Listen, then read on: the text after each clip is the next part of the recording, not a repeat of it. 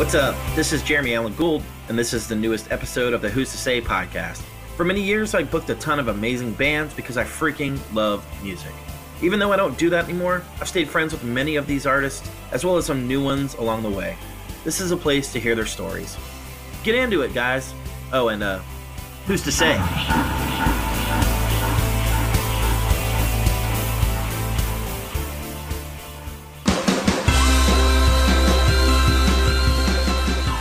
Welcome back.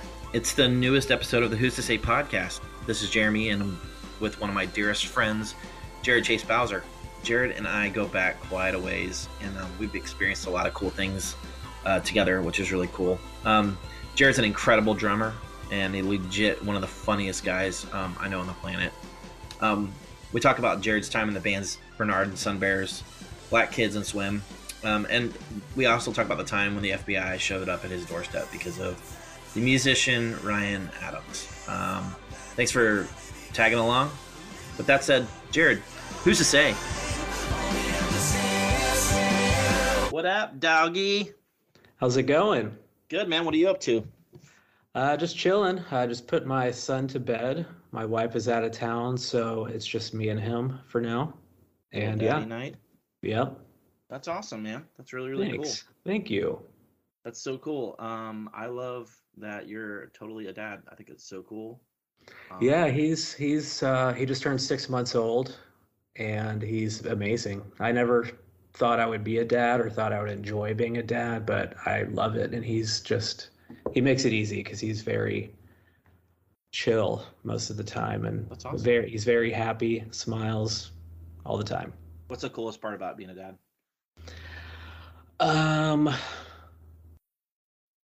Just playing with him. I don't know, like being down he has like a little play mat and just a bunch of toys, and just seeing how he interacts with stuff and trying to get him to talk, reading him books and stuff like that. That's sweet. Kind of just all of it. You ever put music on and he'd just jam to it? I do all the time. What I does he try to, I don't know yet. He really loves this video on YouTube where it's like these dancing vegetables. I know it's not even really music. There's music playing, but he doesn't. I don't know what he actually likes yet. Not VeggieTales. No, that is outlawed in our house. Get PTSD from that. Dude, well, kids like some weird stuff, but Mm-hmm. it makes sense. Cool, dude. Well, so let's go back. I was trying to think the other day about when we met. I know it was probably 09, maybe 08, something like that. Yeah, either the end of 08 or beginning of 09, I think. Yeah, I'll go back. I remember specifically Brian was telling me about you guys, Sunbears, and I just got like completely and utterly obsessed with it. And so I think for me, when I met you for the first time, I was like these guys are legit rock stars. Well, I mean that, and like, because I saw you guys as you could be huge. Yeah. And so like I think for me, like I remember they put together a show with you guys playing, and I think Shangri-La played and Lark and the Owl, and I was just freaking so stoked to be back, and I was so stoked to meet you guys, and I just remember being like blown away that night. Well, thanks, man. That was at Jackrabbits, right? Yeah, that was. I think it was a random night. It was like a Tuesday. Oh yeah, Just it was all for you. I know. Everyone pulls out the stops. It was so bizarre. I don't even know why everyone wanted to do that, but that was really cool. It was just because you're Jeremy Gould, that's why. Well, you're too sweet. You're too sweet. You know the real me. That's true. That sucks. All right. Anyway. All right. So let's talk about what got you into music. Kind of just tell me kind of how it started for you. Let's see. I was probably like 9 years old, and I just remember there was like a barrel in my room. I think obviously my parents had put it in there as like, I don't know. It looked like a wooden barrel with like the top was like made out of, I don't know, vinyl or something. I don't know. But anyway, I found like 2 wooden dowels like in the garage, and I was just started like tapping on the barrel to my brother's CDs, because he had like Dakota Motor Company and 7 Day Jesus and like sixpence CDs and stuff like that. So I would just kind of, I guess I mean, just play to the rhythm, and that was just kind of how I realized that maybe I liked drums a little bit. And then I eventually talked my dad into buying me a drum set, which I don't know how any kid can talk their parent into that, because I realize now how obnoxious that probably is, Oh yeah. just with the volume. But they were super supportive and they let me play, and I just kind of taught myself. I would just plug in these huge headphones into my CD player and just try to play what I heard. So it was more of just me stealing my brother's CDs and just trying to play to them. And that was kind of it. And then I started playing in my church probably 2 years later, probably when I was like 12 in the junior high band. That was the first time I ever played in front of anyone. And that kind of turned into a weekly thing. And then everything else just kind of snowballed from there. But that was it for kind of how I started. Kind of simple, but yeah. What records were you really getting into that really at the? I mean, I know you said Dakota and Sixpence, but like, what did you start to like gravitate to? The first record, and it's still one of my favorite records to this day, my cousin Johnny showed it to me. He had it on cassette, and it was Gold by Starflyer 59. Dude. And I mean, it still holds up. It still sounds, I mean, if it came out today, I would be just as obsessed with it. But yeah. That record kind of was the gateway to so much music and like all the Tooth and Nail stuff. And yeah, that just kind of shaped what I was into at a young age. And I'm talking like I heard it in fifth grade. Yeah. So I was 1995. I like vividly remember listening to it, and I just could not turn it off. And then I heard Silver. Obviously, I know that came out first, but I heard Gold first. And then all the Tooth and Nail bands I got super into, or most of them, not all, but yeah, even the punk stuff. And I had like a little ska phase here and there. I kind of just consumed anything that was from Tooth and Nail at the time and kind of loved it all. But Starflyer and that first Marilla's Forest record are my favorites probably. Dude, from any of it. I think Lost in Ohio did such a good pressing of that finally. It's great. Forest. I actually listened to that today. I wound up getting the green one in finally. So nice. I know. I'm like, green looks good. Should I sell one? I don't know. I just hold on to it. I know. Then if you need to sell it someday, you can. But yeah, in a pinch. Exactly. So I know, at that time you obviously were young enough, but I feel like weren't you working with like bands for their websites and stuff before you were playing, or was it? I know you did something like that. Yeah, I guess I'd been playing by then, but I was like making websites for local bands when I was like 13 probably, and I just figured out how to do HTML stuff or whatever. So I made websites for Lugnut, who is a local punk band, and for Honey Locust, who is a local ska band. And I think I did a website for Light Switch, another local punk band. I can't remember, but yeah, that was kind of all I did, just the local stuff. But that was like early internet days where it's like an animated graphic was like a big deal. You know what I mean? Oh yeah. And it was like when the links were blue and then you click on it and they turn purple and they have an underline. It was just super basic back then because it was like 1997 still or something. But yeah, it was fun. Or I guess, I don't know, it was interesting to me. And then I remember I got thanked in the first Lugnut CD. It was like my first time my name was ever in a CD thanks list. Sick. But I don't even think I'd met them yet, and I don't think they realized that I was like 12, but I was in there. I wonder if they even know that. I think I told Owen before, because I don't really talk to anyone else in the band. I might have told Chris like 15 years ago, but I can't remember. I went fishing with Chris like 5 years ago out of the blue. Nice. I'm not really a fisher, but how's he doing? He was doing good 6 years ago. I mean, true. I haven't reached out, but I'll see if he wants to come on at some point. Maybe he'll hear this. Maybe it's a beacon. It's so stupid. Anyway, so what? I guess since you started playing drums, were you playing guitar as well, or was it just mainly drums? I played drums for the first few years, and then my brother obviously had a guitar, and I would just kind of play it either when he wasn't home or maybe he would let me play it. But it was like a red Sparkle Les Paul. He actually eventually sold it to Jonathan Berlin, who I ended up being in many bands with later on. But yeah, it was another thing where I would just kind of look up tabs on the internet and just kind of taught myself because I realized that like power chords were super easy and I could play like every MXPX song because it's super simple. But and then from there I started to play bass and messed around with some other instruments, but drums were my main instrument, I guess. But when I joined this or formed this band, Bernard with Jonathan, I originally was the guitarist in that band for like the first 2 years or so, and his brother Josh played drums, and our friend Ryan was on bass. Yeah, yeah. How did that whole band come together?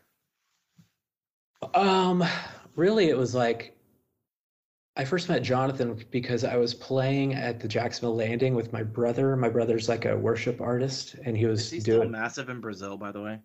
to my knowledge, yeah, That's incredible. yeah, yeah, it's crazy. He's like plays in stadiums and stuff, I think, down there. Yeah, that's nuts. But That's nuts. I was playing with my brother here, and Jonathan was in the audience or the crowd or whatever, and he came up to me after and like gave me his dad's business card with his phone number on the back. I was like probably 15, and he was like, "We should jam sometime." And I think he had like a Jimmy World shirt on, like one that had like United States and it said Jimmy World over it. I think he wore it like every day for 3 years, but that or like this baby blue Weezer shirt. But anyway, I didn't call him because I'm super introverted, but we eventually crossed paths again at a church that we ended up both playing at.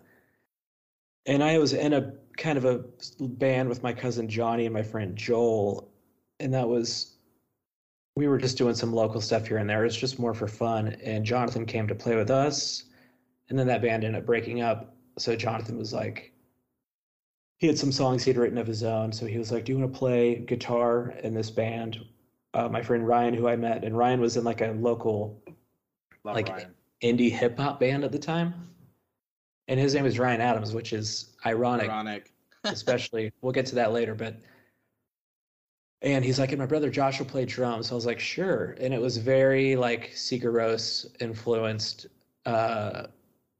just kind of ambient stuff, and which obviously I loved. Jonathan loved it. Ryan loved it. Josh he played the songs. I don't think he was necessarily on the same page as far as like musical interests, but anyway, he did a good job. And yeah, so Bernard just started playing locally, at Murray Hill Theater, which is where I saw my first concert, or my first like cool concert. I saw Plank High and Five Art Frenzy there in 1995, I think.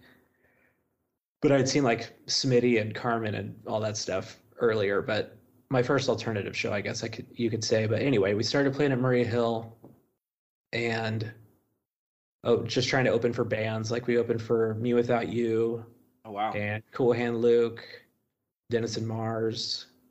All the I'm trying to bangers. think of anyone that was remotely cool. We definitely were like, "Can we play?" Chris Staples, and yeah, so that was kind of the start of Bernard. We had this little EP we recorded, and Jonathan was just getting into, recording and stuff and engineering and all that stuff, and even probably songwriting. So we were all kind of learning as we went, and I was still learning, you know, guitar, trying to improve and stuff. But it was fun in the early days for sure. So, what made you become the drummer? Like Josh leave or what? Yeah, it's like with siblings, I know it's probably tough. So he and Jonathan just butt heads a lot, and I think Josh would quit the band like every other day. You know what I mean? Just kind of just sibling stuff probably. And then finally, I think he quit like the day of a show that we had out of town in Columbus, Georgia, or something like that, if I remember. And Jonathan called me. He's like, "You're playing drums tonight," and I was like, "All right." And then after that, I kept playing drums. And Jonathan, we were three-piece from then on out. We jammed with a couple other guitarists to see if it could work out, but he just decided to run his guitar stereo to kind of fill the sound out with two different Yeah. amps, you know? Yeah. And yeah, from then on we were just a three piece. And I kind of preferred it. I just kind of felt more comfortable on drums, and I feel like it kind of just kicked it up a notch. Nothing against Josh at all. Josh is incredible, but maybe, at least in my own mind, I just felt more comfortable in the band. Yeah. That's awesome. So when you guys are obviously playing local shows and stuff, but I guess what brought you to Floodgate, or how did that kind of haul? I know that you put the EP out and then. Yeah, we put like one little 3-song EP out, and then we put another like 7-song. Okay, yeah. Thing out. I don't even know what you would call it, like a long EP. Even I mean, it was like 7 songs. It was like an hour probably. Yeah. And we also had another song that we put out on a Deep Elm Records compilation called "This Is Indie Rock." Oh yeah. And that was really cool because I was a huge fan of Deep Elm, like growing up with Appleseed Cast and all those bands. Like I idolized those bands. And anyway, so we what did you just ask? I just lost my total train of thought. How did you get on Floodgate? Okay. So yeah, playing in Jacksonville, playing at Murray Hill, there were bands like Forever Changed and Dennis and Mars and the Myriad and Cool Hand Luke that we played with and became friends with all throughout over the years and stuff. And they all signed to Floodgate. Yeah. So I think that somebody in some of those bands are probably talked to Tim Tabor and recommended us because he was, still in the process of building a label and signing bands. So he contacted us, and he actually flew to Jacksonville to see us play a show. We were opening for Mute Math at Jackrabbits, which was huge for us. I was still playing guitar at the time, and he came out, just flew from California to see us play and check us out, and he really liked it. And then I think the following weekend was Cornerstone, Florida, so he was down there too and watched us again and took us to dinner at this barbecue place and just kind of got to know us. And eventually, I feel like a little bit of time passed, maybe a few months or something, but we ended up signing with Floodgate. I don't know. He set us contract. It was super simple. And yeah, it was kind of crazy. Was that the only offer you had, or was that? Yeah, I mean, we didn't even try for anything else because we loved all those bands on that label, and and they all spoke highly of it. So we were just kind of down for that. That's awesome. Yeah. So, shortly after signing with Floodgate, how long did you take to work on your record? Was it pretty quick?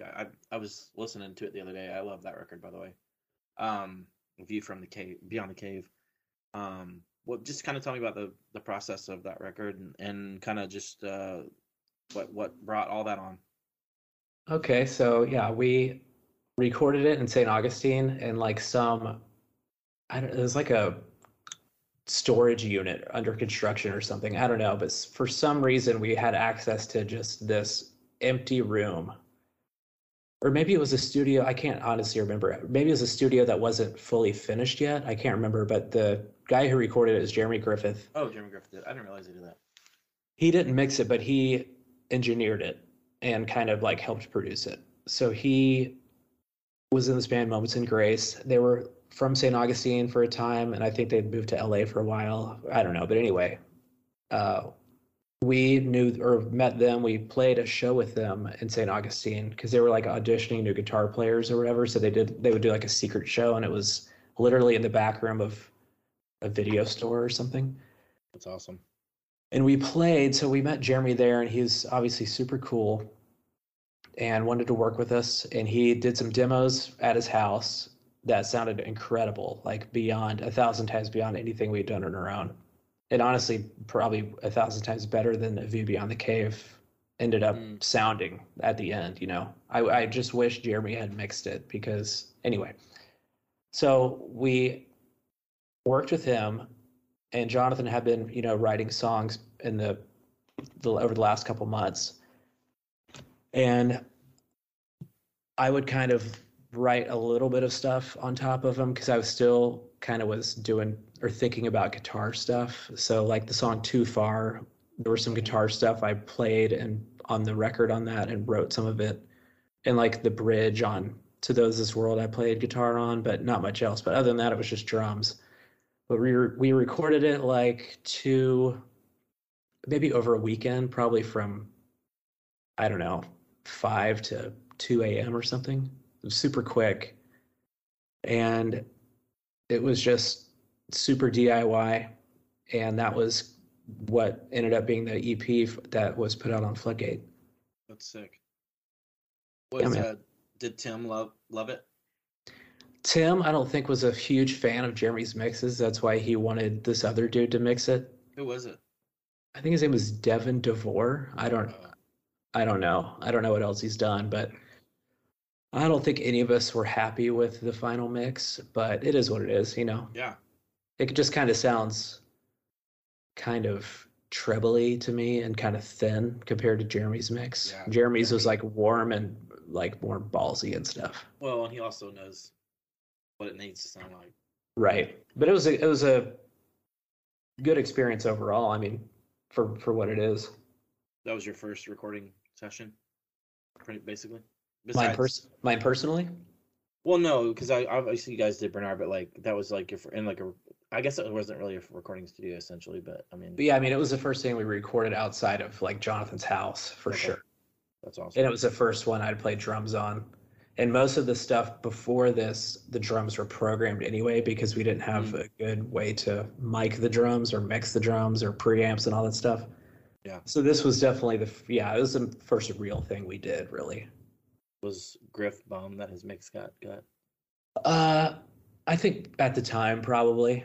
Yeah. But I mean, I would have been too for sure. But sure. I mean, I prefer his over the finished product, but it was ultimately Tim's call, which is, you know, people liked it, so it is what it is. Yeah. And you guys obviously toured with that. What were those tours like? I know you played Cornerstone, and that was really big for you guys. But what tell me about the tours and kind of what happened after that? We did Cornerstone, Florida twice. Once when I played guitar, and then the next year I was on drums, and that was when we were on Floodgate at that point. And we did Cornerstone, Illinois one time, which was amazing. We played 2 times at that, and one time was before the Rocket Summer. We played at like 7 o'clock, which was a good slot. And then the next night we played, or maybe 2 nights later, we played right before Butte Math again. And that was a killer slot. It was like 9 o'clock.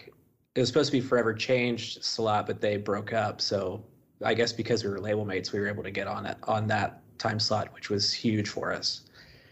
We had a great reception at that. That was probably the best moment of the band was Cornerstone, Illinois, that second show.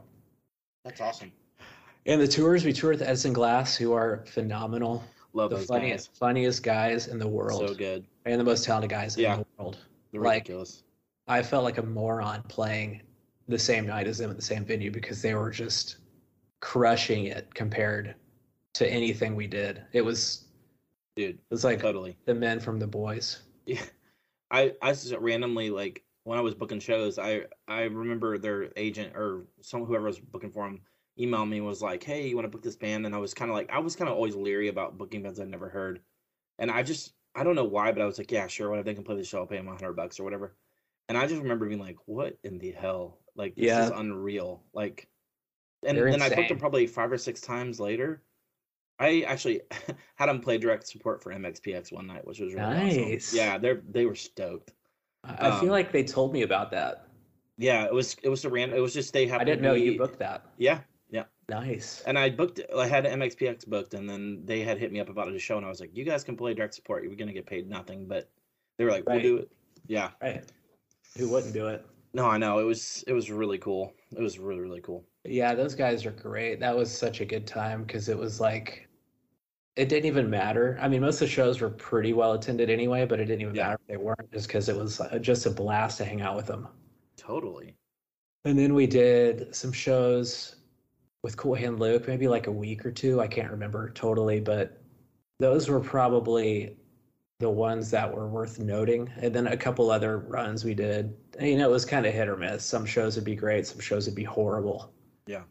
And we were touring in an RV, so it was like it would guzzle gas. But our thinking was like, we don't have to like stay in hotels and we can buy groceries and keep it in the RV. But then like to fill the RV up was like all the money we made from the last 4 shows for one.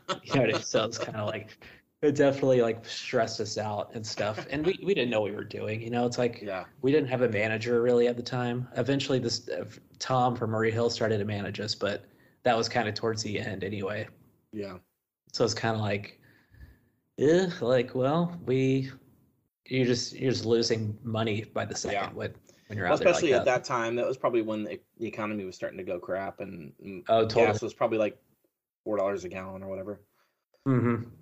That sucks. I mean, that's cool you got to experience that, but that sucks. I feel like you guys definitely should have been in a better spot. Like, I don't know. I feel bad saying this, but at that point there was just too many bands on the road too, and it was like everything was exploding. MySpace and all that stuff was just freaking king. So, and I, it sucks. I probably got emailed to do a bunch of like huge bands that are big now that I was like, no, I'm not gonna, like, I don't know who that band is. And then looking back, I'm like, man, I should have booked them. But oh well, man. C'est la vie. Anyway, will be que sera sera. No, but it was so Bernard ended up, we put the EP out. It was actually an iTunes only release, I think, because maybe Tim didn't totally believe in us at first. I mean, there were hard copy CDs for us to sell on the road, but it was not distributed to stores. Wow. Interesting. Yeah. But we ended up, I think, exceeding his expectations, which is a good feeling, because I feel like he probably thought we were kind of weird. Obviously we're weird people, but musically, like, we definitely were probably the least commercial band that he had by a mile, Yeah. But I think people liked it, and I mean, it sold well on the road for what it is, but yeah, it just all ended up kind of fizzling out. And we broke up in 2006 in October. Okay. It was just it was kind of a big for like 3 or 4 years, 2 or 3 years. Yeah, I guess 2000. Yeah, I guess about 2.5 years. Wow. So it broke up. We broke up, and it was not like me and Ryan still remained friends. Me and Jonathan were not friends, and then Jonathan moved out to California and lived in like a Jeremy Edwardson's basement from the Myriad. Yeah. And me and Ryan for a while were in a different band called Slight Breeze, which was like a post-rock band. And we did a couple shows and did an EP, and yeah. That's cool. When did I want to go back to Griff for a minute. Was Savio around that time, or when did that happen? Savio when was that? Good question.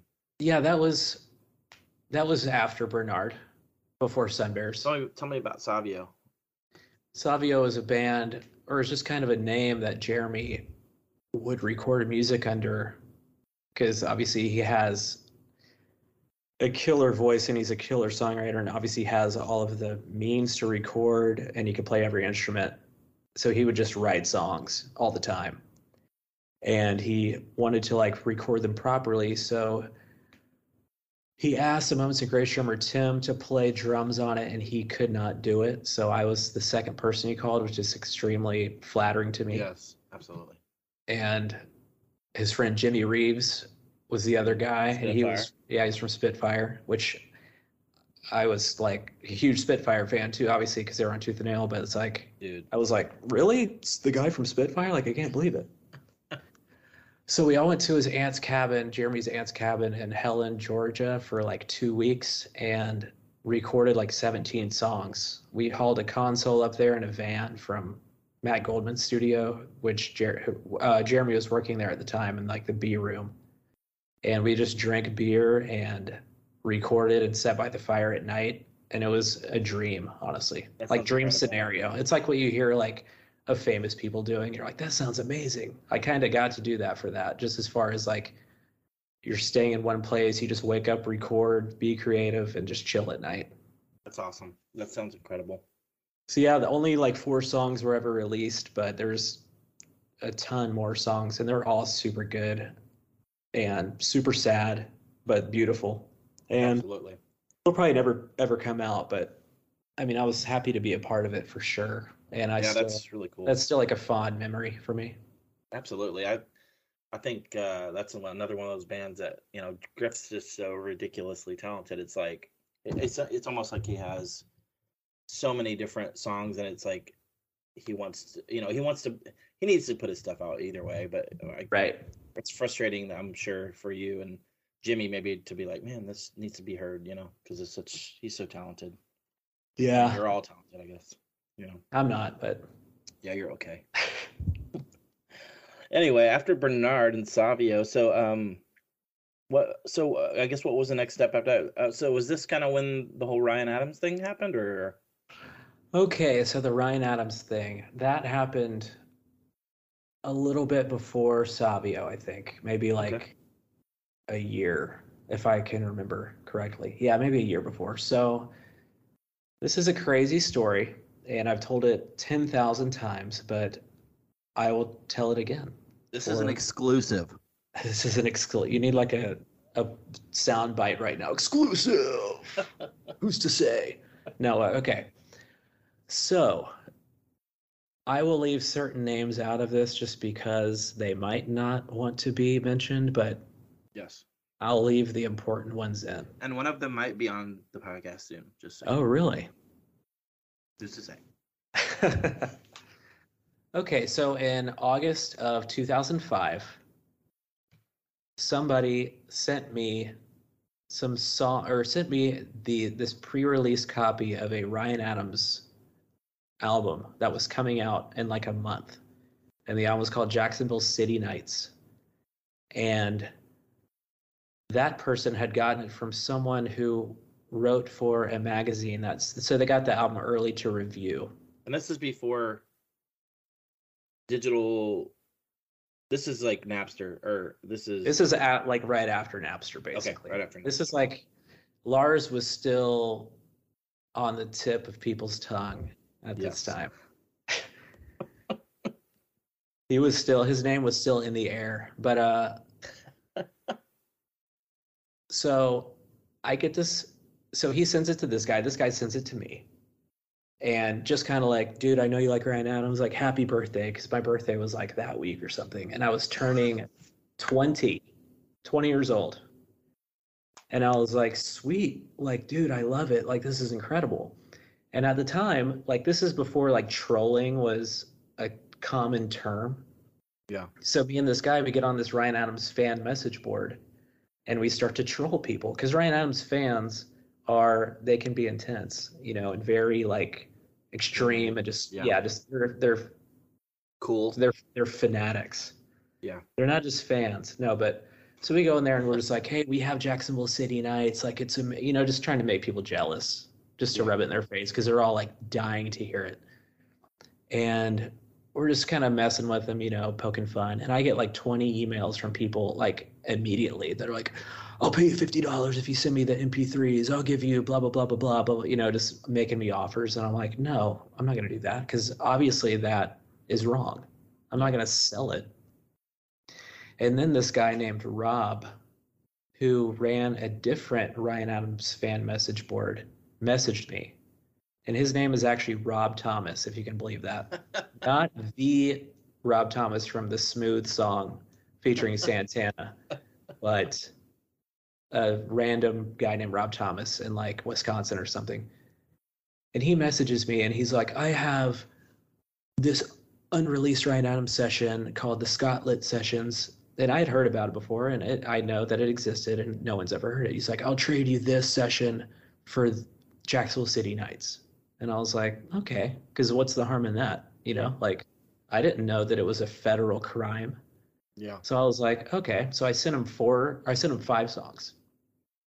And after I'd sent him 5 songs, he said, I don't have what I said I had, but thanks anyway. Oh. I was like, I was like, cool, but I mean, whatever. Like, still, I'm like, that's annoying that I spent time singing these songs, but that was the only reason why I was like bummed by it because I didn't know I was doing anything wrong. Yeah. And so then this guy, Rob, puts the songs on his own message board. He uploads them and shares them on his message board. What a cool guy. Yeah, he's very cool. Maybe the coolest guy. No, but so I'm working at a restaurant at the time, bussing tables, and I see I would check my phone all the time because I'd be so bored, but it was like I had a flip phone, and I looked at my phone and I had a call from a Nashville area code, and I had a voicemail. This was like a few days later. And I go into the bathroom and listen to the voicemail, and they're like, hello, I'm looking for Jared Bowser. This is Agent John McMurtry from the Cybercrimes Division of the FBI. I would like to talk to you about the Ryan Adams songs that have appeared online. And please call me back at 615 at your earliest convenience. And I was like, I start shaking, obviously. But then I'm like, this has to be a prank, like who's doing this to me? And I get off work, I go home, and I probably go outside or something because I was living with my parents. And obviously I didn't want them to know. So I call the number back, and sure enough, it is the FBI. And they want to talk to me about the songs that showed up on the internet. I don't know how they knew that I had the songs. I have no, it's like, what in the world? Mm-hmm. Like, I'm just a bus boy from Jacksonville, Florida, who's a Ryan Adams fan that sent songs to a dude, like just one guy. Yeah. So I called him back, and I was just kind of like, I don't know, man. Like, maybe I got hacked. I have no clue. Because I don't even think at the time I knew that Rob publicly shared the songs. Mm-hmm. It's like, and either way, it was definitely, I was never like, hey, Rob, help me out and leak these songs. Yeah. Like, I only was sending them to Rob only. I wasn't giving them to Rob to send to the entire world. But anyway, fast forward to like a week later, and I'm brushing my teeth in the bathroom, about to go to Atlanta to see Sigur Rós for the first time with Jonathan and Ryan, and I think it was just the three of us, maybe Jonathan's girlfriend or something. But I was like, freaking stoked because they were my favorite band ever. And as I'm brushing my teeth, the doorbell rings, and my mom is home. My dad's at work, and my mom is like, Jared? And I'm like, what? Like with toothpaste in my mouth. She's like, why are the FBI here?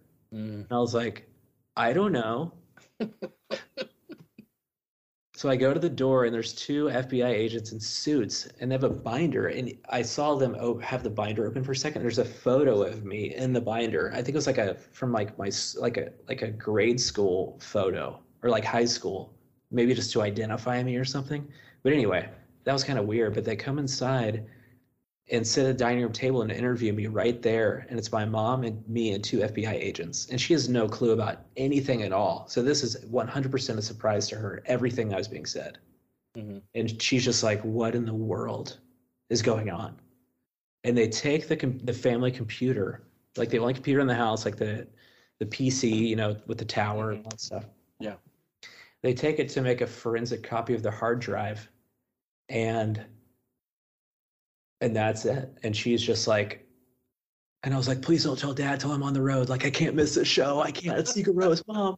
Because she'd probably heard me listen to him before, and she knew that I liked him. But anyway, my dad called me like 45 minutes into the drive. He's like, turn around now. And I was like, I can't. It's like, get out of the car. No. I'll pick you up. Where are you? And I was like, can we just talk about it tomorrow? And he let me still go to the show, which is crazy. But so basically after that, I don't hear anything until March of the next year. So it's end of August or maybe beginning of September until March. So by that point, I think that I'm free and clear. Well, let me back up for a second. When you were going to Sigur Rós that night, were you like, could you even enjoy the concert, or were you just like, oh my God, I'm screwed? It was both. So I could enjoy it, but at the same time, I was it was still all I could think about. And they had this like pre-show music like during changeover that was like very pulsing, like ooh, ooh, ooh. And it was that was about to drive me insane because it was like making my anxiety just go to 1,000. But the show was still beautiful and I could still like escape for that short, 2 hours or whatever. But then after that it was like back to reality. Drive home the whole way home, you were probably about it. And I think we drove home in the middle of the night, if I remember correctly. So it's like I got back home like 6 a.m. or whatever. Oh my God. But so then I don't hear anything from the FBI for 6 months. And my friend who had sent me the songs, he would still hit me up every now and then. He's like, I talked to him last week. Like say I hadn't talked to him in three months. He's like, they still came back last week. So they're still working. I just don't hear a word about it. And then in March of 2006, I get a phone call from the Tennessean newspaper from a reporter to like my cell phone. I don't even know how. It's like, this is like before iPhones. I'm like, how did you even get my cell phone? This is like before the internet was on your phone. So it's like, it's just weird that a reporter was able to track me down on my flip phone when I'm 20. But before I'd heard anything from the FBI. But anyway, they call and they're like, hey, is this Jared? And I was like, yeah, we'd like to interview you today about the indictment that was handed down to you today. And I was like, what are you talking about? And they're like, the indictment for, I think they said pre-release piracy and copyright infringement and conspiracy. And I was like, I literally don't know what you're talking about. And then a few hours later, the FBI called me and they said that the reporter called me before the FBI even let me know. Then they called me and said, I have 30 days to appear in front of a judge in Nashville, Tennessee. And I'm up for 3 felonies, up to 11 years in prison, $750,000 fine. And yeah, that was it. Yeah. So 3 felonies. Record. It wasn't even a good record. I mean, I liked it. But I mean, I liked everything. I liked everything. You've probably even heard it, have you? No, I mean, I've heard it one time. No. So anyway. Yeah, so it was 3 felonies, 11 years, $750,000. It's 11 years each felony? 11 years total. Total. So it was 2 counts of copyright infringement, which carried 5 years each. Like when you would see the FBI warning at the beginning of like a VHS tape. Yeah. Where it's like $500 or $250,000, 5 years. It was like 2 of those, and then another felony for conspiracy, which was up to a year in prison, because they think that I conspired with Rob Thomas to leak the songs. So they, after all of their research, they think that they deduced that me and Rob were in it together. You know what I mean? I'm like, I don't even know this dude.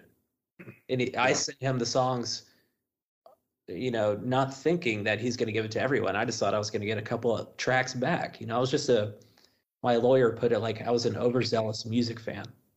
Which is very true. Yeah, I was like, I'm not trying to hurt anyone. Ryan Adams was my favorite artist in the entire world. I would never want to damage his career by cutting his record sales or something. Yeah. So anyways, some time passes, I got to break it to my family that I indeed am extremely screwed and I'm indicted and I have to go to court in Nashville within 30 days. So long story short, we get a lawyer this guy, Tom Bishop from Jacksonville, he's naughty, man. He's just like, the first time we met him, he's like, I like to practice law because I like to win. He's like, what I like to do is I like to walk in there and slash the prosecutor's throat. But he's got gray hair and he's super legit, but he's that confident that he will win. You know what I mean? So I was like, this is the lawyer for me. That's awesome. So he and I fly up to Nashville for my arraignment, and I'm in a suit and I look very presentable so they don't think I'm some criminal. Exactly. Even though I am. or Someone. allegedly. I go to the U.S. Marshal's office or section of the federal courthouse in Nashville, and they do my fingerprints, take my mug shot. They definitely treat you like you're a criminal there. You know what I mean? Like The there's FBI, they would do that? No way. there's no niceties. Like if you're No. polite, they don't care. There's no way the FBI could do that. Believe it, man. I didn't think so either. I thought they would have Rolled out the red carpet for you. right, yeah. Where's my rider? I should have a 12-pack of PBR in here. No, but yeah, so I did that. And my lawyer, the first thing he did was file a motion to have all the charges dropped, because he's like, it is unconstitutional that my client's being tried in Nashville and not Jacksonville, which I guess is true. And I'm sure the FBI thought I was going to get like some public defender because I'm 20 years old and they would just nail me and make an example out of me. They probably didn't expect to go against like a legit lawyer. Exactly. Yeah. And so they immediately were like, my lawyer's like, that like put a hole in their boat or whatever that saying is. And so they were like, uh-oh, like, what do we do? So then they came back like, well, it doesn't matter because it's on the internet, so we can still prosecute wherever we want to, which is lame. But anyway, so long story short, they offered me a plea deal to where if I didn't go to trial, and during this time I'd been up to Nashville probably 2 more times, like to plead not guilty. Like you just have to fly up there just to like say 2 sentences and then leave, which is super annoying, but it is what it is. So they offered a plea deal where if I pled guilty, and honestly they offered that because they thought they might lose against Tom because he's that good, and he could have proven that it wasn't my intent to share the songs with the mass public. He could have proven that because it wasn't my intent. But unfortunately, when money is involved, it's kind of like, I would rather take the plea deal and save the family, another $30,000 or something to not go to trial and just hope for the best. Yeah.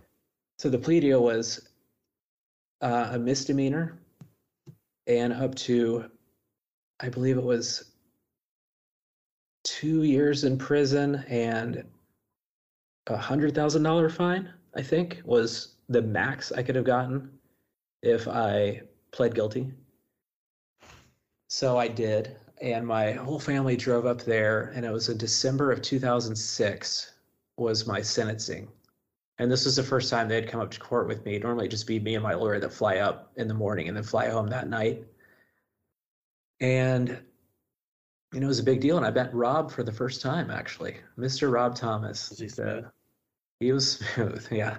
No, he was so smooth that he got a public defender, and he actually ended up getting what I got because of the work my lawyer did, which is bummer. You know what I mean? Because the lawyer or the judge was like, you're being tried for the same thing, so I'm just going to give you both the same punishment, which is bummer because his lawyer did not do anything. And my lawyer did everything, and his lawyer was free, and my lawyer was, yeah. So that was unfortunate, but good for Rob, I guess. I hope he's thriving. I'm not bitter at all, but so we all drive up there. It's like 19 degrees outside, and I'm waiting in the lobby of the courtroom, and there was like a emancipation. Is that what it's called? Like ceremony before, like when people are becoming United States citizens. Oh, so that's not, yeah. Everyone's like, what it's called? Or is it? I think so. I'm probably wrong. And yeah, I know. I forget. I'm blanking out. I know. Yeah, it doesn't matter. People get it. Look it up. Do your homework. No, but so people are walking out of the courtroom like with American flags, like huge smile on their face, like so happy, and I'm just like sitting on a bench, being like, "Cool. I'm about to go to prison for sharing 4 MP3s because one of the songs that I shared had already been released, so that one didn't count." So they only are prosecuting me for 4 MP3s, literally like 11 minutes of music. And I might go to prison for this, even for 2 years. I'd have gotten torn to shreds in there. You've seen me. I'm kidding. No, but they'd all been all the inmates would have looked like you. I'm kidding. So we go in there, and I basically take the stand, and my lawyer's like, apologize to the judge and to the district attorney and to all the people that are in there. And he's like, and mean it. So I was like, I mean, I went in there and I meant it, because I mean, I obviously never wanted to mess with Ryan's career. I never wanted to screw my family over, myself over. I never thought that this was ever going to happen from sending a guy some MP3s ever in a million years. And I was like, I work in this industry, because I was in Bernard still. And I was like, I understand the importance of, yada, yada, yada. And I never, Ryan Adams is my favorite artist. I have thousands of CDs. I'm not the guy that just takes stuff and, blah, blah, blah. So the judge was like, well, I hope this gains Ryan some notoriety, because I've certainly never heard of him. Like, it was a female judge. Her name was Judge Trogger. You can look her up probably.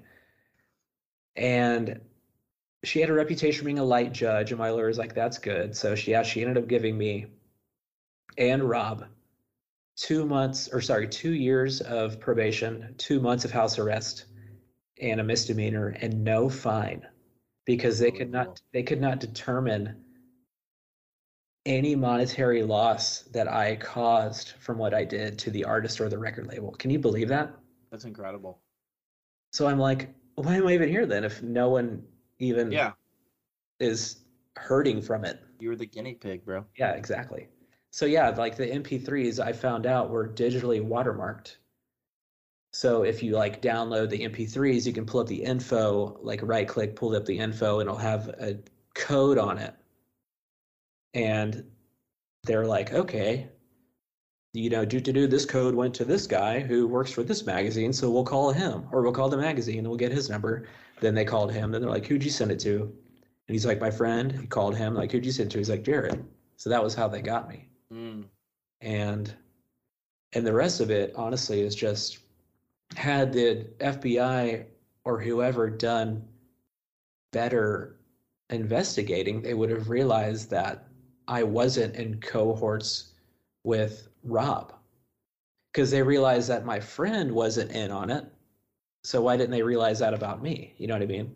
I think they were just trying to... Because my friend didn't get in trouble at all. Yeah. But I found that out. But I did.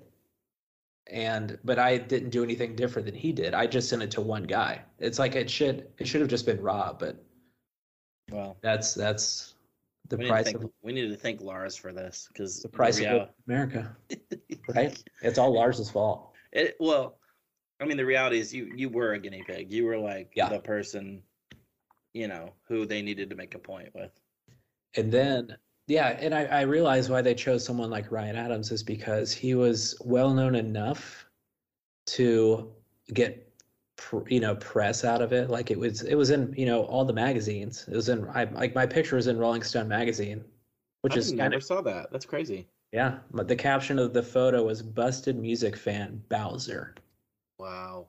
Yeah, it was like a little quarter-page article, but at least hey, I got in Rolling Stone magazine. I can show my son someday. Actually, I don't even have a copy of it, but I saw the PDF one time. But anyway, yeah, so it's like they probably chose someone like Ryan Adams because he was on, under Universal Records. It would have gotten enough press, but if it backfired, then they're not losing out on a ton of revenue, because it's not like he was selling millions of records. Yeah. Like if they went after, I don't know, Beyonce or somebody, then it's like the backfire from that could have been way worse. Totally. What did Ryan Adams ever say anything about it? He would kind of write on the message board sometimes. At least I think it was him. And I think he said something like they were easy targets and he didn't own his songs and he had nothing to do with it, which he didn't, It was all like Lost Highway and Universal Records and the FBI. Yeah. Well, that sucks. Yeah. So then cool that it worked out for you. I left Nashville and I don't think I guess my house arrest must not have kicked in yet because I had my parents drive me. We drove all night and they dropped me off at Jackrabbits because Shangri-La was playing. And I made it to the Shangri-La show like 3 minutes before they went on. That's incredible. And I was like, I'm not in jail. And everyone's celebrating. Yeah, it was great. Jared. That's awesome. Man, I can't. So, I know I've asked you this before, but what did your parents say? My mom kind of stayed out of it because I think it was too much for her to like handle. You know what I mean? Yeah. Like it was just, I mean, that's kind of, and now that I'm a parent, I can't imagine the stress that something like that would cause. Yeah. You know, it's insane. Especially like you think your youngest kid might be going to prison till he's in his 30s. Like that's bonkers. Yeah. But my dad, you know, he stepped up to the plate and just took care of business, and he gave me good advice. He's like, there has to be like you need to separate, like there's you and then there's you and you need to deal with this. Yeah. And that helped me kind of stay sane because I was like, if I would dwell on the fact that I might go to prison every day, I would just go crazy. Yeah. Because before I told them anything, I was like, I couldn't sleep. You know, I was like, it was all I could think about 24 hours a day. Yeah. That's nuts, man. I can't imagine. Man, that's intense. It's funny. I know I've heard that story before, but it's just looking back, it's just so absurd. Like the whole situation is just ridiculous. It really is. And it's like, so this was like a new law that had been in effect for like 4 months before I broke the law. And I told my lawyer, I was like, is there, like, can I just say that I didn't even know I was breaking the law? And he's like, unfortunately, no, like, it's your duty to know the law, even whether they tell you it's a law or not. And I was like, that's crazy. Yeah. And then it's like after my thing, it's like they didn't even prosecute anyone for like 3 years until whoever leaked Chinese Democracy by Guns N' Roses. Then they went after that guy. And his maximum penalty was what I pleaded with. So it was like he wasn't up for 11 years. He was up for like 2 years of probation and 2 months house arrest or something. Wow. Yeah, it's crazy. But one time during the Cornerstone Festival, because I was touring in Bernard kind of while this was going on. And like before, like the band Mute Mouth, the drummer Darren was super nice to me and stuff, and like he would use my drum throne or like sticks or whatever, like because he would just break his stuff all the time.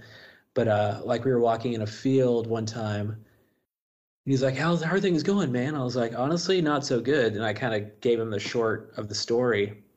And then like a year or two later, Mute Mouth came to Jacksonville, and I saw him there, and he was like, they're teaching your case. My friend's in law school, and they just taught your case in law school. Oh, wow. Because this was the first case of its kind ever, you know? Like, this was the first time in history that the feds went after someone for sharing MP3s. Because, like, the Lars Ulrich stuff was, like, just civil lawsuits. Yeah. Like, it wasn't like, this is a federal crime that you broke. Isn't that wild? That is very wild. But, yeah. That's crazy. I made it out, and I had my probation dropped a little early, but I was on house arrest still for 2 months, and then my probation was dropped, I think 8 months early, which was great because I had moved out kind of after I realized I wasn't going to prison. So I'd always get these like random knocks at 7 a.m. from my probation officer, just checking in on me, or he'd call me at 11 at night. And he's like, "Need you to come to the courthouse, the federal courthouse in Jacksonville tomorrow and do a P test." Yeah, I was like, cool, okay. Got it. And one time, I won't say that. Yeah, it was very awkward. I bet it was. Because they would kind of just watch you do the P test, you know? So they would see that you don't have a device or something with someone else's pee. Since I totally was in there for doing drugs, you know? I'm like, you know, I did MP3 sharing, right? Not like, I'm not freaking, what's his name? The Colombian dude that Sean Penn interviewed. Chapo, whatever. They're treating me like I'm El Chapo. That sucks. Stupid. What did you do when you were in 2 months house arrest? I was allowed to work, and I was still bussing tables, so I was like, schedule me as much as you can. And I just worked. And then I would just come home and sit there, go to sleep or whatever, play acoustic Did you be on the guitar. computer, or were they not let you on the computer? They actually could. They let me on the computer. Isn't that insane? So Rob's lawyer, now that I remember this, Rob's lawyer, because they were going to make sure we were not allowed to be on a computer, but Rob's public defender, like the one thing he did that was of any use to anyone probably, was like, actually, like he's like fumbling through his papers, like shaking. Like this is probably his first time in a courthouse, but he was like, actually, Your Honor, can Rob keep his computer? Because he uses it for other hobbies, I forget what he said, but it was like, I'm like, this is your reason for asking this guy who committed a federal crime on his computer to keep his computers because he does hobbies on there? And she was like, okay, I will. And I was like, sweet. Because this is like way before like people had their own laptops. Like this is like the family computer. So I'm assuming if like I couldn't have it, then the family probably wouldn't have had a computer either, which would have been super bummer for everybody else. Yeah. That's Yeah, isn't that crazy? I was always like, it's like locking up, or it's like convicting a pedophile and giving them daycare duty or something. I'm like, you're letting me literally keep my computer and be on it all the time, which is exactly what I used to get myself here. I love It's that. bizarre. I love that. Yeah. Oh, Gotta love it. gotta love it, man. USA.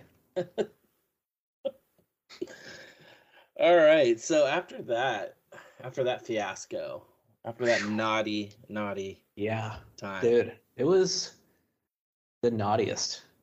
The naughtiest of naughty. I believe it. It was pure evil. I can't believe I'm friends with. I can't believe I'm friends with a criminal. I mean, to be Yeah. honest with you, Yeah, I mean, I did plead guilty, so I am a criminal. technically, Yeah, I am. No, I am. hardened. 100%. Hardened. Hardened criminal. Anyway, so after that, what did you start? Is that when Sunbears happened, or what? Let's see, that was 2006. So I was actually still in Bernard kind of while that was going on. Or I was in Bernard. Bernard broke up before I was sentenced. So Bernard broke up in October 2006. I was sentenced in December. So by the time I was sentenced, Bernard was done. And that was probably when I started playing with Ryan and A Slight Breeze, kind of after the dust settled from the legal stuff. Okay. And I was also playing with Shangri-La as like a percussionist / auxiliary guitar / the guy that would sit on stage and smoke the hookah while he wasn't playing. Love that. They would like, I think Walter had like these quick light coals or something, and they just would have a hookah on stage, and we just pass it around. I know, right? Just need a hacky sack. Good to go. So yeah, I did that, and then Jonathan moved back from California, and he moved like 2 blocks from me, and we just kind of forgot all of the Bernard stuff, like the differences and the fighting and all that stuff. And he had started to write some new songs, and we just kind of became friends again. And I think the Myriad was playing a show with Shangri-La in Jacksonville for like an Invisible Children benefit or something. And we were like, we should play that show. So we just kind of worked the songs Jonathan had written out like for a live setting, if I remember correctly. And it was just 2 of us. So I played drums, he played piano, and we just had tracks. And we had a screen projecting, kind of like Bernard did, but this was like colors. Bernard's all black and white footage, and this was color footage. And it was very vibey and Radiohead, like in Rainbow's influence, like early on. And it was fun. Like it took a little while to like get just get it down, because we never like to practice because practicing is annoying. So I was like, and everything was to a click track. So I was like, and so it's always going to stay the same. So I was like, I'll just learn it on my own. And obviously you know it, and we'll just show up and play it. Yeah. And obviously we had played in Bernard a lot, so we kind of knew how each other functioned. But yeah, so that's this kind of the start of that. And it was cool. We're just playing around town at the time. Yeah. Then you got to open for Dredge, right? Yeah, which opened up doors. Yeah, so the band kind of morphed into like a kind of still sad Radiohead type band into I don't know. I think he's just started writing songs that were more party or something. So we kind of turned into like a more party band, kind of like the Flaming Lips vibe with confetti and lights and just more of a spectacle and less like sad electronic music, I guess. Mm-hmm. And kind of like how we did in Bernard, anytime the band would come into town, I would try, like a good band, I would try to open for them, like hit up the promoter, be like, can we open? Like, is there a local opener? Because you never know. And normally in the past, it never led to anything other than like saying we got to open for whoever, or we might have talked to them after the show or whatever. Yeah. Not a huge deal, but this band Dredge, who I was a huge fan of, my cousin Johnny told me about him years before, and I'd seen him 3 times before probably. They were coming through on Halloween, and we were like, called up Tim Hall, this promoter in Jacksonville, and I was like, Tim, can we open for Dredge? And he was like, let me check, see whatever, talks to the booking agent. And so we got on that show. And I mean, obviously, is that Happy Birthday Satan show? Yes. It was Halloween, of course it is. So stylistically, we're way different from Dredge because, they're heavy. I mean, they're melodic, but it's not, the fans aren't the same, probably. I mean, unless you're just like a music fan. Like music people would probably appreciate what we do and what they do because they would see the technical parts of what we do probably with the tracks and the screen and the lights and stuff and they would be like, respect it probably. But from a casual listener, if you're a Dredge fan, you listen to us, you would be like, what the hell is this? Yeah. What is this? It's like Toys R Us theme song or something. But anyway, we got on the show and we played, and like literally 5 minutes after we're done getting our gear off the stage, the Dredge drummer Dino, who is crazy, like he's amazing. He's one of the best drummers ever, and I'm a huge fan. Like, I would like nerd out if I saw him. He comes up to me, he's like, hey man, like, do you want to finish out the rest of the tour with us? Just like that. And I was like, that's incredible. I was like, what? He's like, this band, I forget their name, like the Microphones or something. I don't know. They dropped off the last week and we need another opener in. Do you want to do it? Like, he's like, the shows are way bigger than this. Like, they're all in theaters. Like, this is the worst show of the tour. The other venues are like 5 times as big. And I was like, yeah, I think so. Like, we'd never gone anywhere as Sunbears, like we didn't have a vehicle anymore. Yeah. The RV was long gone. It's probably burned at some like dump. Hurting man. Yeah, exactly. I think they used it on the set of Breaking Bad. No, but so I was like, yeah, I think so. And I think we decided that night that we were going to do it. Jonathan's like, dude, I'll put a trailer hitch on my Scion and we'll rent a U-Haul trailer. Because it started in like 2 weeks or something, or a week. So we did it, and we met up with him in Minneapolis, and we did Minneapolis, Madison, St. Louis, Omaha, Denver, and Salt Lake City. It's awesome. And it was amazing for us. It was theaters, biggest shows we'd ever done. Yeah. And it was great. And hanging out with the Dredge guys, I mean, they're a blast. They're crazy, and in like the best way. And Judgment Day, Anton and Lewis were also on the tour, and those guys are incredible as well. Is that who hooked up the Mates Estate Black Kids, or was that like the Black Kids? Yeah, I think that happened because of Black Kids. So Black Kids are this band from Jacksonville, and obviously like Owen was in Lugnut, Reggie was in Honey Locust, and Kevin was in Honey Locust. So it's like people that I've known for a long, long, long time. And we're never really close, but like with like the Jacksonville like bar scene, like TSI and stuff like that, they would DJ there a lot, so I would see them on a weekly basis. And we started the band, and I guess they liked us enough to invite us out on half of the tour. And I think Mates Estate picked the opener for the other, like the West Coast half of the tour. Was that Judgment Day? Or? Yeah, I think it was Judgment Day. And yeah, I think it was because they played the night I went. You guys weren't there. I think they picked them just from a monetary standpoint because they were also playing with Mates Estate on the tour in their band. So it like, made sense. by having them open, like it was able to save them some money in the long run. Yeah. If that makes sense. Yeah. That tour was, again, it was theaters, places I never thought I would go to or play at. Like it was, at the time in my life, I was like, I could believe it. You know, like the Metro in Chicago was a place that like this Jeff Buckley DVD that I had when I was younger was filmed at the Metro, and I was just like, I watched that stuff every day. And just to actually play there, and it was sold out, I was like, this is unreal. Yeah, never thought that would happen, you know, or like play Webster Hall in New York, or just some of the places were super cool. I mean, they were all cool, but some had more meaning than others. Yeah. That was a great tour for us.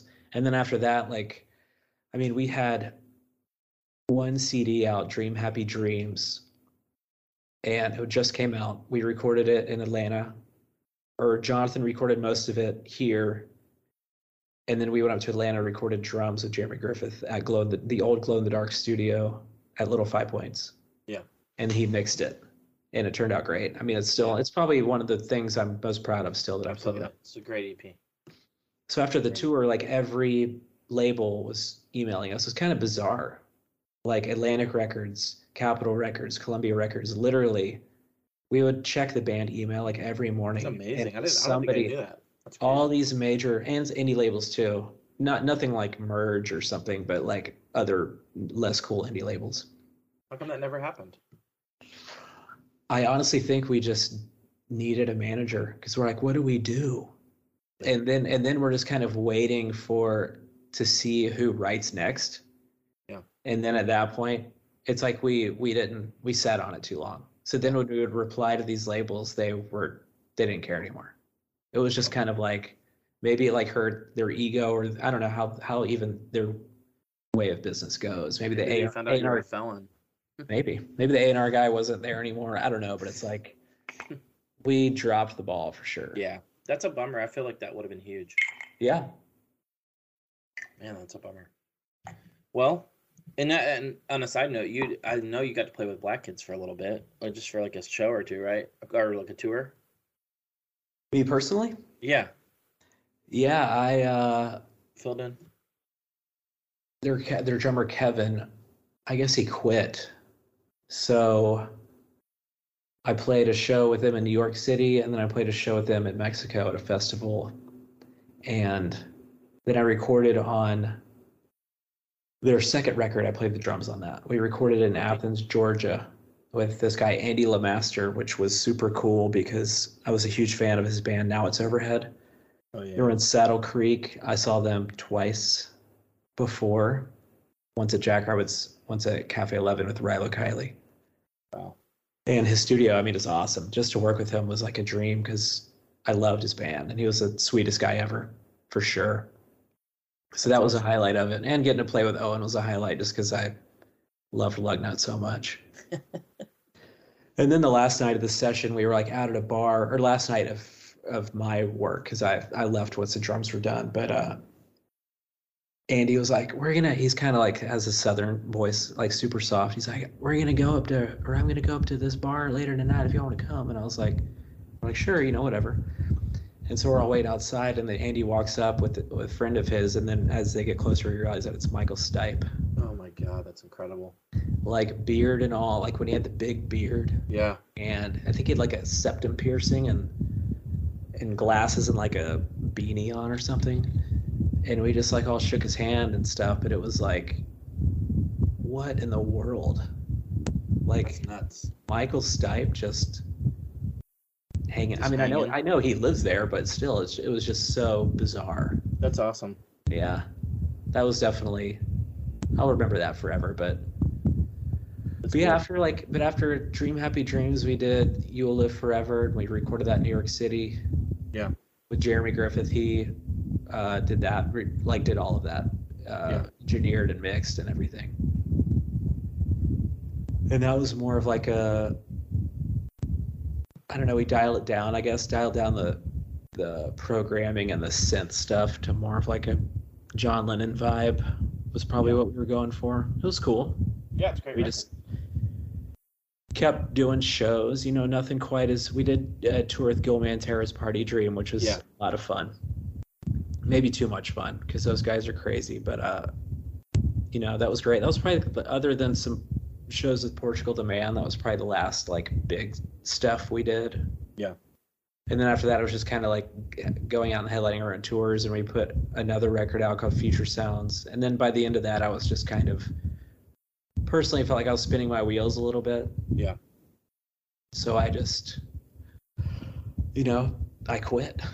And then I ended up, or I guess I'd met my future wife kind of before I quit. Lauren, she lived in Chicago at the time. And we'd been mutual friends, or we had mutual friends and knew of each other for a few years before, but we started just talking on the phone every night for months, and then kind of realized that we probably were in love with each other. And then she came down here to visit me and her family. She had some family down here at the time. And a month later, after that first time, I proposed to her in New York City, and then we got married 9 months later, I think, or 8 months or something like that. Awesome, man. So that was a big like shift for me, but it was great. You miss playing drums? I honestly don't. I wish I did. I wish there was something that made me miss it, but Not the Vistalites? I honestly don't. Yeah, I don't even own drums anymore. Literally. You're a hippie, bro. I know. I have an acoustic guitar, or I have a few acoustic guitars, but that's it. I don't that's all the music stuff I have. Maybe someday. Maybe Who's to say? Who's to say? What if I fill in for Lars? How crazy would that be? That would just so fitting. Or maybe I'll play with Ryan. Oh yeah. You never know. I mean, it could happen, man. I mean, with the way the world's happening right now, anything could happen. Dude, that's true. Just from naughty to nice. From naughty to nice. Who knows what the Lord has in store for us? Anyway, all right. Well, is that it? Is there? No, I mean, yeah, kind of. I don't know. Okay. Is it? Well, do you want to say? No, but really, awesome, man. Well, I'm stoked for you, dude. Stoked that you got a baby and a wife, and yeah. So what are you doing now? Like, real quick, yeah. So you got an awesome video and photography and wedding, all that stuff. That's really cool. Oh yeah. So when me and Lauren got married, shortly after, I mean, she's always been a photographer, or at least was for years before we got married. But we started a kind of like a wedding photography and videography business, and we started probably 7 years ago or something, and still going strong. Probably shoot about 50 weddings a year. It's amazing. And we shot weddings in Australia and Mexico and Sweden, obviously all around the United States and stuff. It's cool. It's cool that we get to do it together. It'd be very boring. Like sometimes I do them by myself, like the travel ones and stuff. Yeah, it's super boring. I know. But it's something that's been good, for us and all that. And it's nice to still sort of be creative in some aspects. Totally. Absolutely. I feel like maybe if I wasn't having that as some sort of creative outlet, maybe I would miss playing more, but who's to say? I don't know. Who is to say? It's a very important question. I'm sorry that this has been the most boring podcast you've done. No, it's not. I wouldn't have asked. It's okay. I wouldn't have had you on. I get it. All right. Well, I'm stoked you came on, dude. I love you. You're awesome. I love to hang out with you. You too, man. I'll see you soon. Let's hang soon, dude. I'm down. All right, bro. I'll talk Bye. to you. Hey, thanks for tuning in to the latest episode of the Who's to Say podcast. I'd like to thank Jared Chase Bowser, one of my best friends in the world, for coming on to this episode and telling me these awesome stories I've heard before. Figured a lot of you would like to hear. Really looking forward to the upcoming guests we have lined up for the Who's to Say podcast, and really appreciate the support and all the listens. So thanks for tuning in again, and who's to say?